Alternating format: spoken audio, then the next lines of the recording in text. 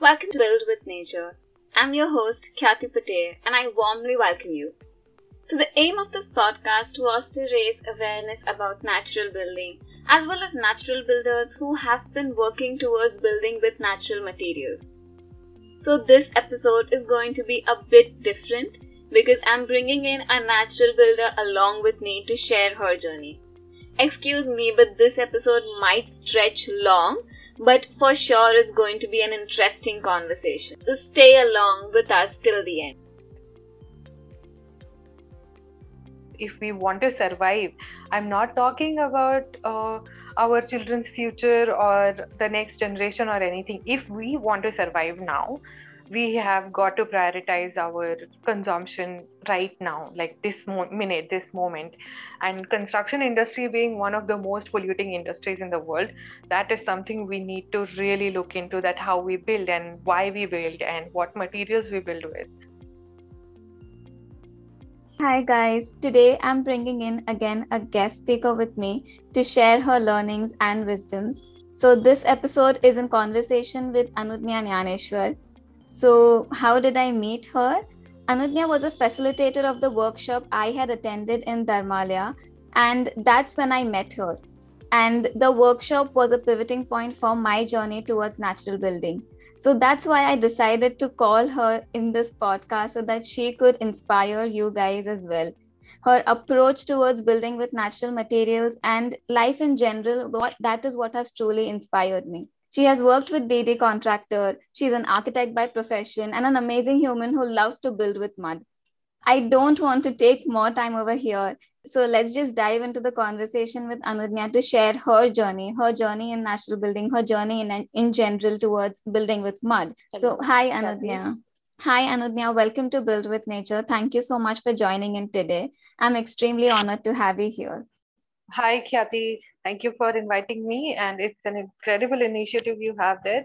And my best wishes to your podcast series. It's very interesting. I've been listening to all the episodes, and it's nice to see what you are up to these days. Thank you so much. So, just starting with, just tell us something more about you, your journey before you actually started practicing natural building. I think I should start at the architecture thing. That I finished my architecture in Pune and worked at one of the commercial design studios for almost a year.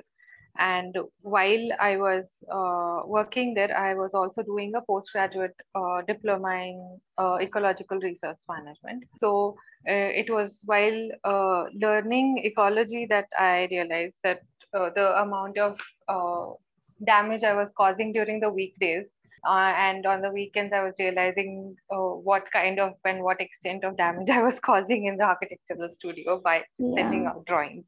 So I think that was the point where everything was straightforward until then, that I knew that I was graduating, then I was getting a job and everything looked straight. And then suddenly I realized that it didn't make sense anymore on any front.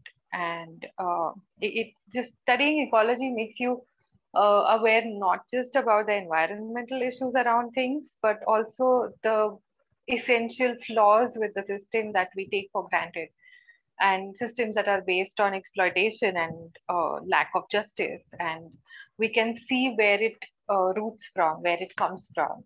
And when we start seeing it, you can't unsee it. And I think that's when you need to sort of decide whether you want to just comply with the things as they are, or you want to find alternatives, right? So when you start looking for alternatives is when I think you would at some point stumble upon natural building or urban building or whichever that is for you.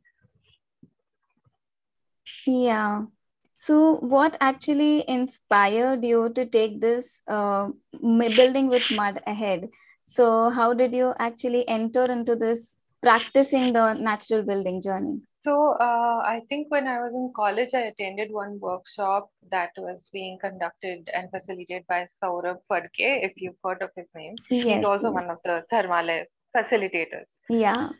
And I guess that was the first introduction to urban building. And then after this postgraduate diploma, I kept sort of getting into a lot of jobs and quitting because nothing really made sense, because every uh, job profile required me to compromise at least one aspect of the natural building design, the whole philosophy or sometimes the design or something like that. But then at one point I heard of Dharmalaya, and I think mine was the first organized internship as such at Dharmalaya.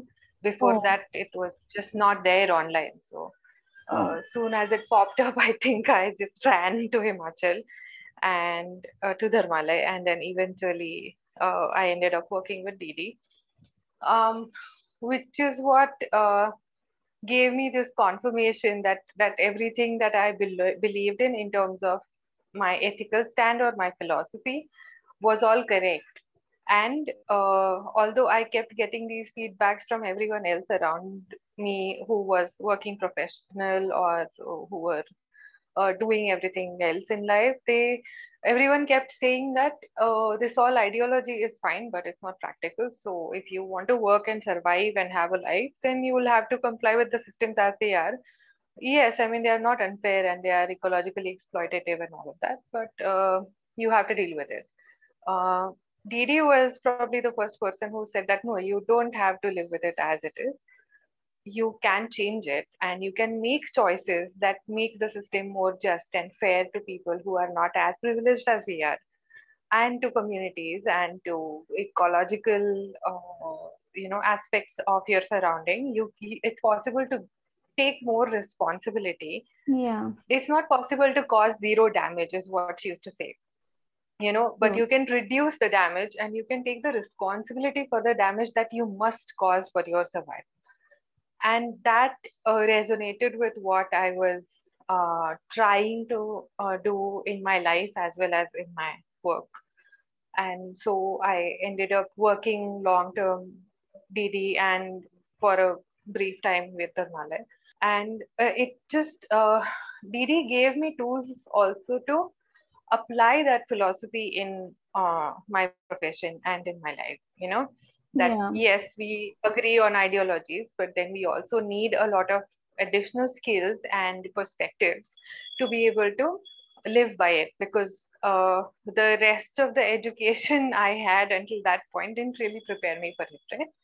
So I wasn't skilled enough to build with mud because nobody in the architecture school really taught me how to do it. hmm. So starting from basic design principles of natural building to design details to the hand skills to the training your body and muscles to function in a certain way to build things, to the point of its ideology and philosophy behind it. So it's a broad spectrum of natural building we're talking about. And Yeah. I think it was a very fortunate time of my life in general to be able to have that kind of learning and that teacher student relationship with DD for a good amount of time to learn these things. Wow, wow, that that was really very nice. So, what are your perspectives about why is there a need for mud buildings or natural buildings in today's world? Like, why do we truly need it? So, what are your perspectives about it? Like, I know there are so many reasons, but what are the few that you strongly believe in? Okay, I think first and foremost is this a big thing that is like the elephant in the room that most of us don't want to look at and address, and that is Hmm. the climate change. Yeah. It's not something that's going to happen in future anymore. It's happening to us now, like right now. I mean, I'm talking about the number of news things that came out in last just a couple of months time of natural disasters around the world. I mean, the amount of suffering and amount of damage people have gone through in just last few months, it's not something we can blame on natural disasters anymore. It's definitely something that we have brought upon ourselves, and Yeah. it's scientifically proven now. Denying that or pretending that we are not causing a huge imbalance in the whole global environment would be beyond foolish.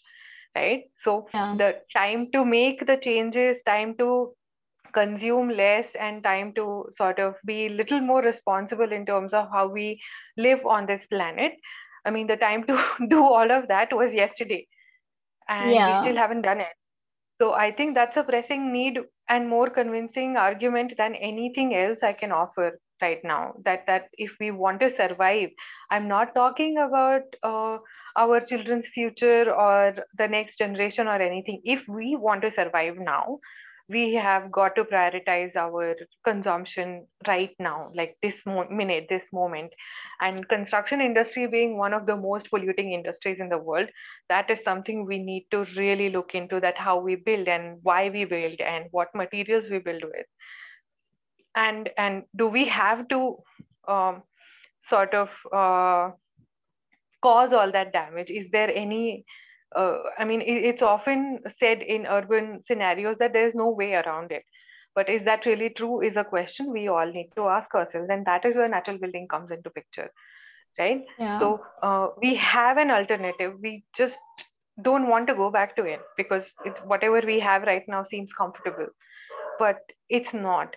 The quality of food and water that we are able to get right now is so bad already that assuming that we can continue living the way we are living and littering the planet the way we are littering, and we will be able to survive with that, is already a myth of the past. Yes. And I'm not talking about food and water quality in some remote village in some corner of the world. I'm talking about food and water quality in our biggest metro cities right now is so bad that unless you're so rich that you can just like buy the best water and best food, rest of us have uh, no chance at having a healthy and happy life. I mean health in terms of physical health, health in terms of mental, emotional health, and access to good resources. We do not have it right now. I'm not talking about 10 years down the line. Yeah. So the point to sort of take a U-turn, take a step back, and change the whole direction of where we want to head towards in terms of development, that's something we need to do right now. And I think natural building is one of the many tools that we'll need in order to sort of rebuild the whole system all over again, which is the need of the time. Yeah, yeah, I totally get it. And like you just explained it like so precisely that the on point, the need for it, and people literally are not catering to the elephant in the room and they're not addressing the elephant in the room. And so with all this, there are few myths about, as all of us know, that there are few myths about mud buildings that are resisting people to actually move towards it, building with natural materials. So would you like to cater to any one of the major myths that you have witnessed, because you have worked on ground and for quite a lot of time, and one of that myth that always comes across, and you want to break that myth, like just to, like, period, that this is not something that happens with natural materials, so that you would want to cater to that myth right now? So one of the myths that is probably one of the first things that people say to me when I say that I build with natural materials, and especially out of all the natural materials, mud or earth or whatever, first thing that comes to people's mind is that, oh, but doesn't it dissolve in rain? So Yeah.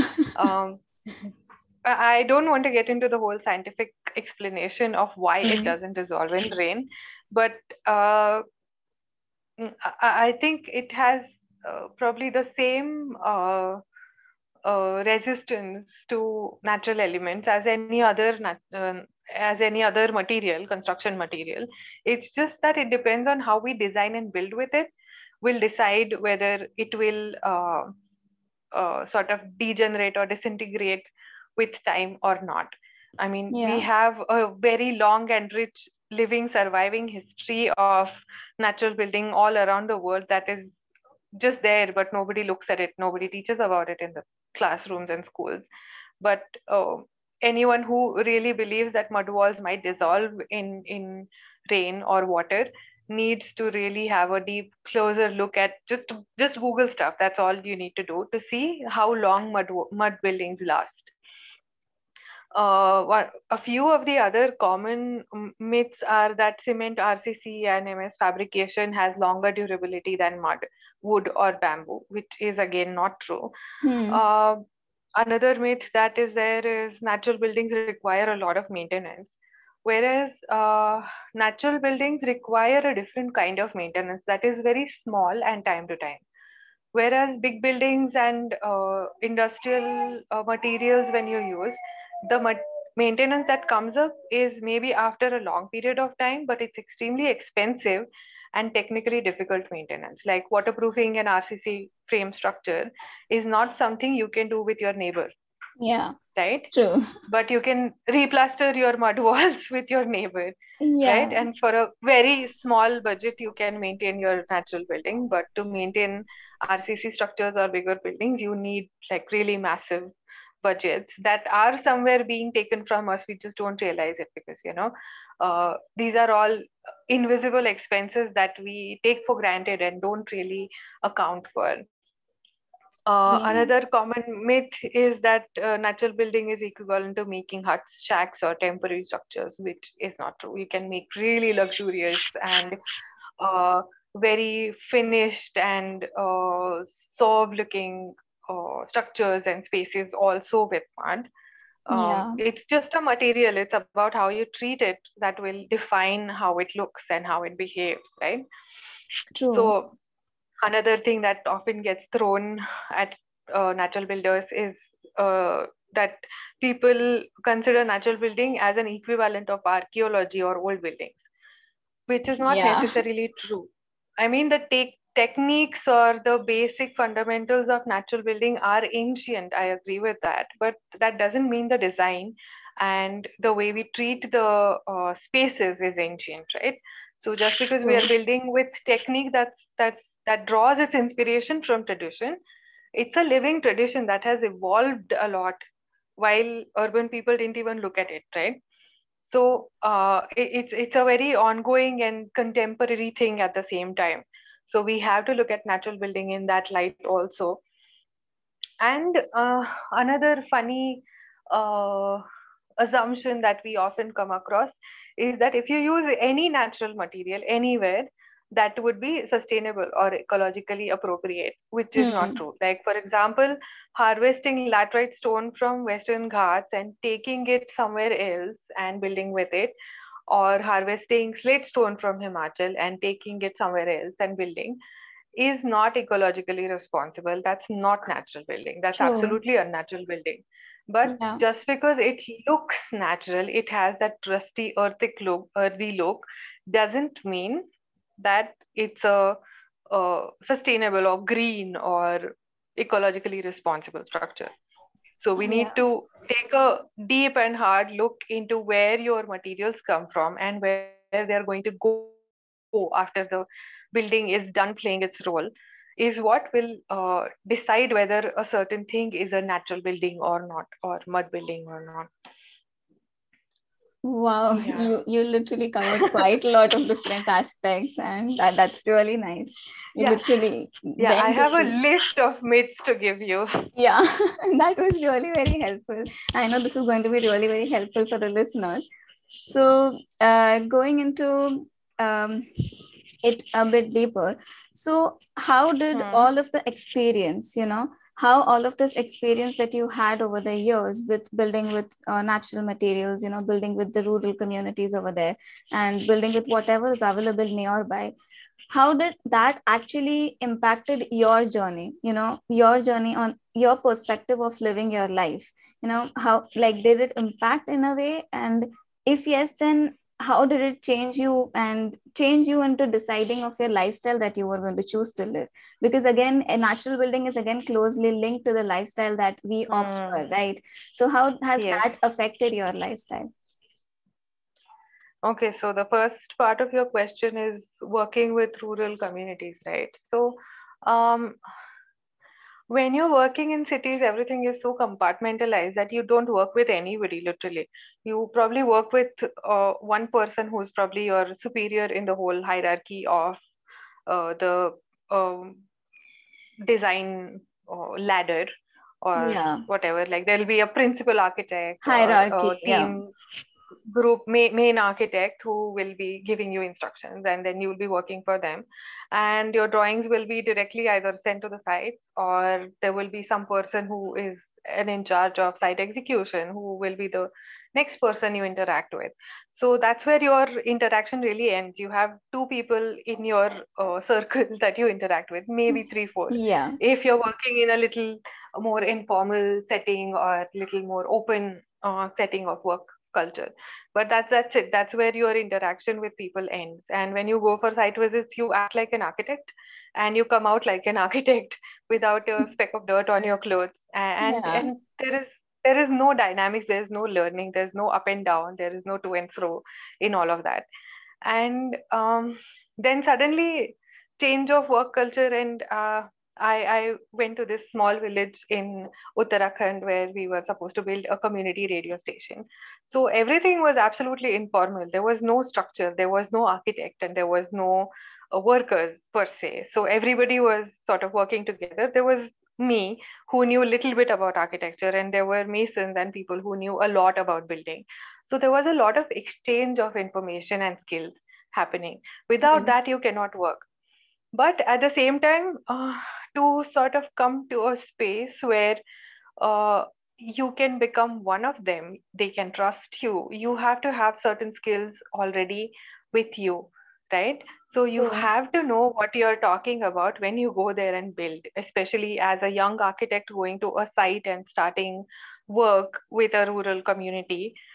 You need to know what you're doing. I mean, you have to have some basic skills that sort of give you the right to even talk to them.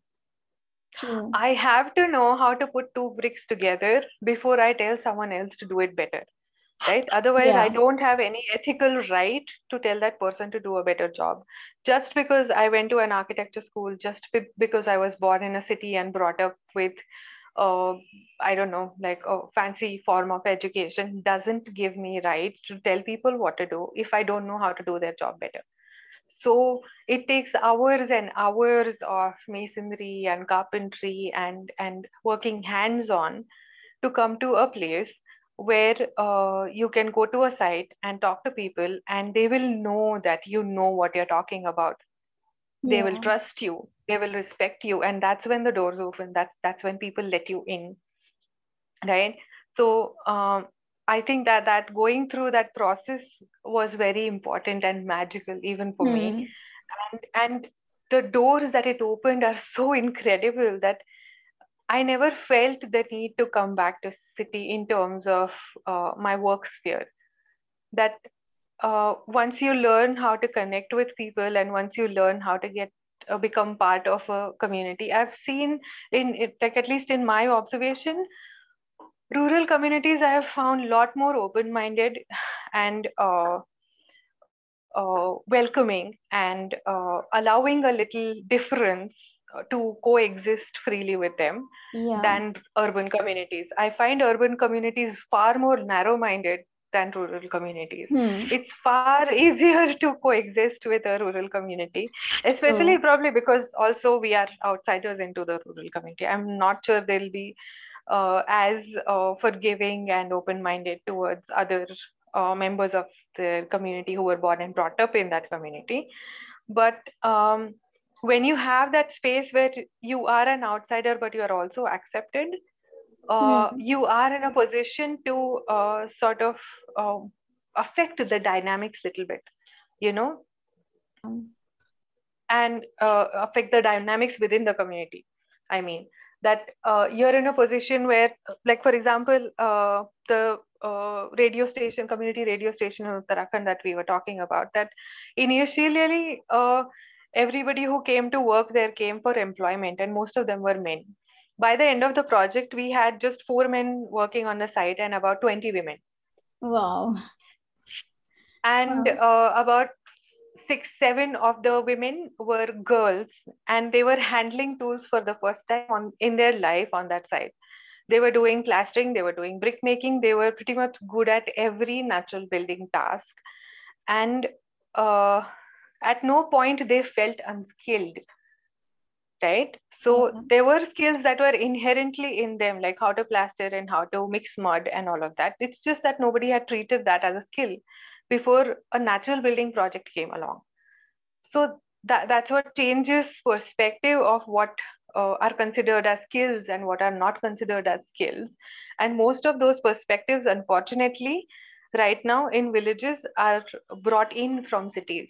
So when True. you're in a position to change that and reverse that and say that, hey, you have this skill and we're going to use it and we're going to pay you for it and we're going to pay you well for it, and we are also going to give you that respect that you earn and you have deserved all these years, so that changes things, it the whole team comes together as a team, and you don't have to do anything for it. You just have to keep doing something with mud, and mud is that equalizer and that inclusive element that binds people together, makes them little more open minded and nice to each other, and it brings so much more sort of that community feeling in that construction group, that Yeah. it just starts radiating into the community and you can't help Hmm. it.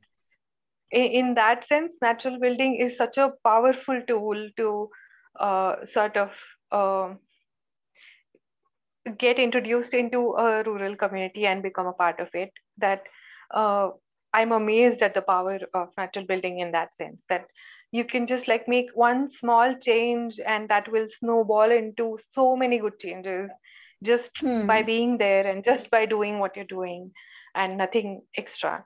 Yeah.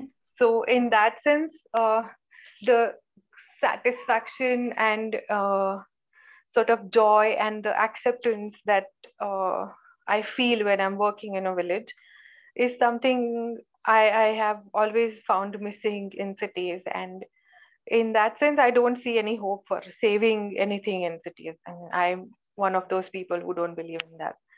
So, Hmm. but there is so much in rural communities that we can still save. There is so much of True. uh, humanity left. There is so much of respect for natural resources still there, that we can still sort of protect and nourish, and that could be the sort of beginning of creating an alternate life for all of us who are seeking to change our path, right?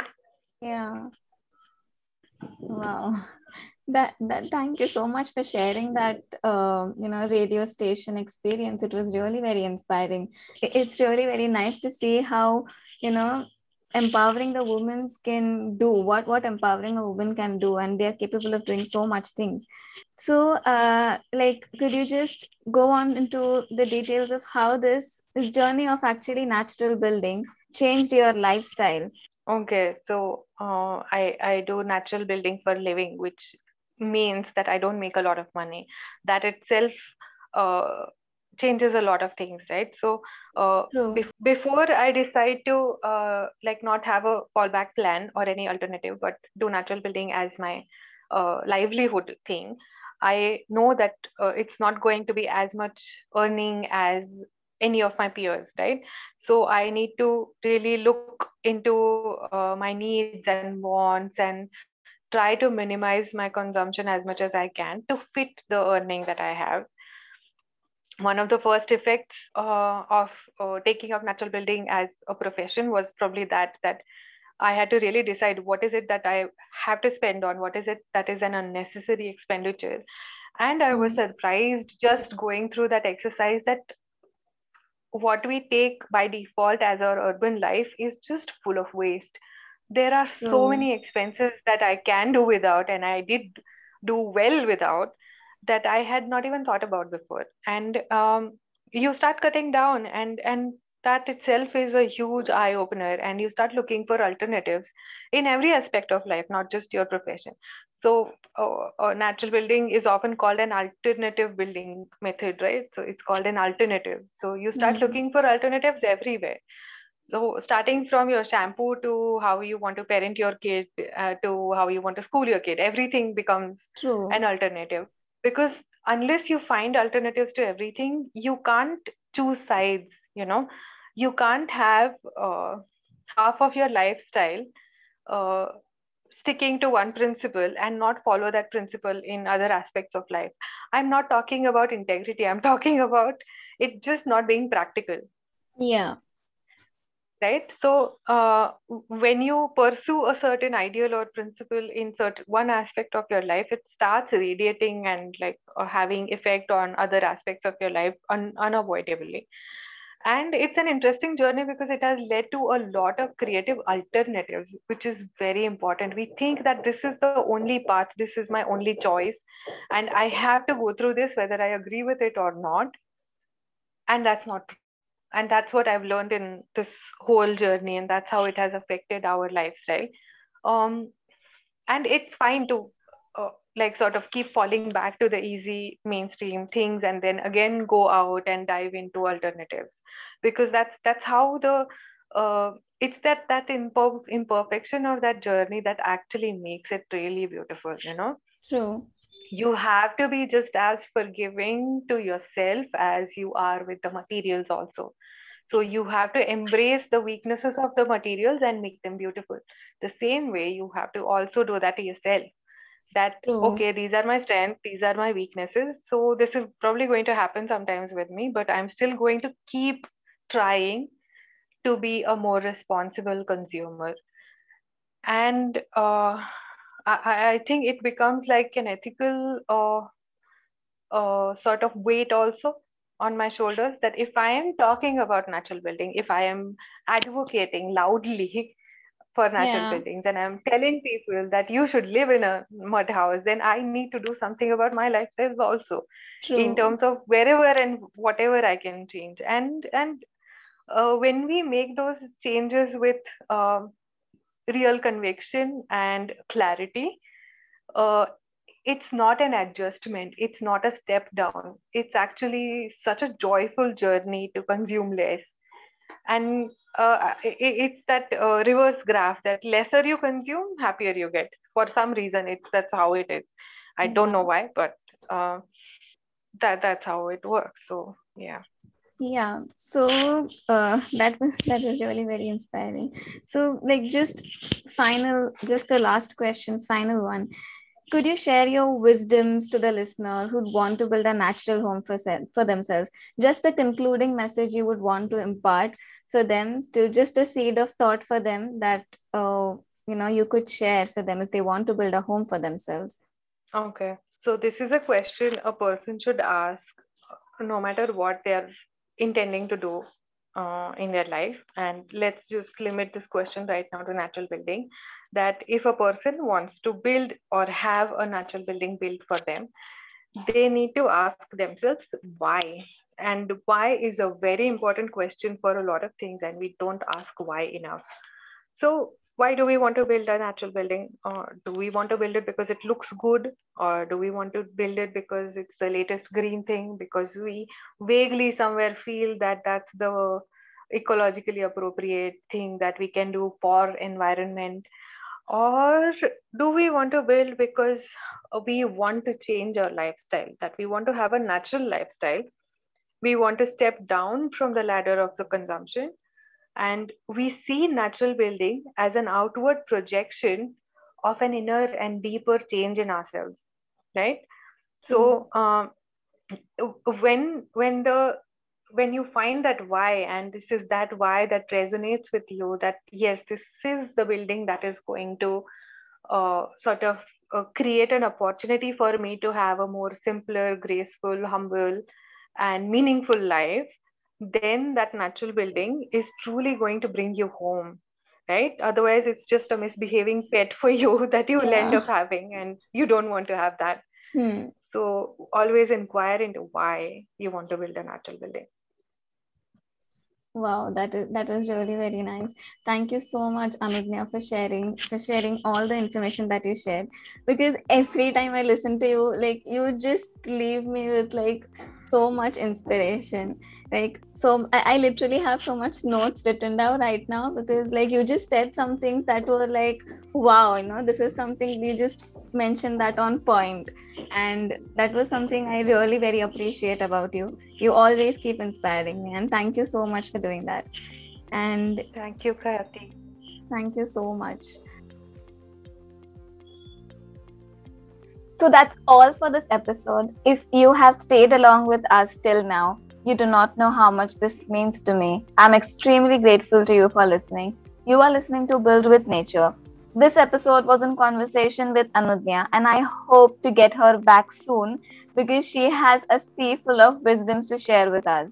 She has been an inspiration, and I'm so grateful to have her in this podcast with us.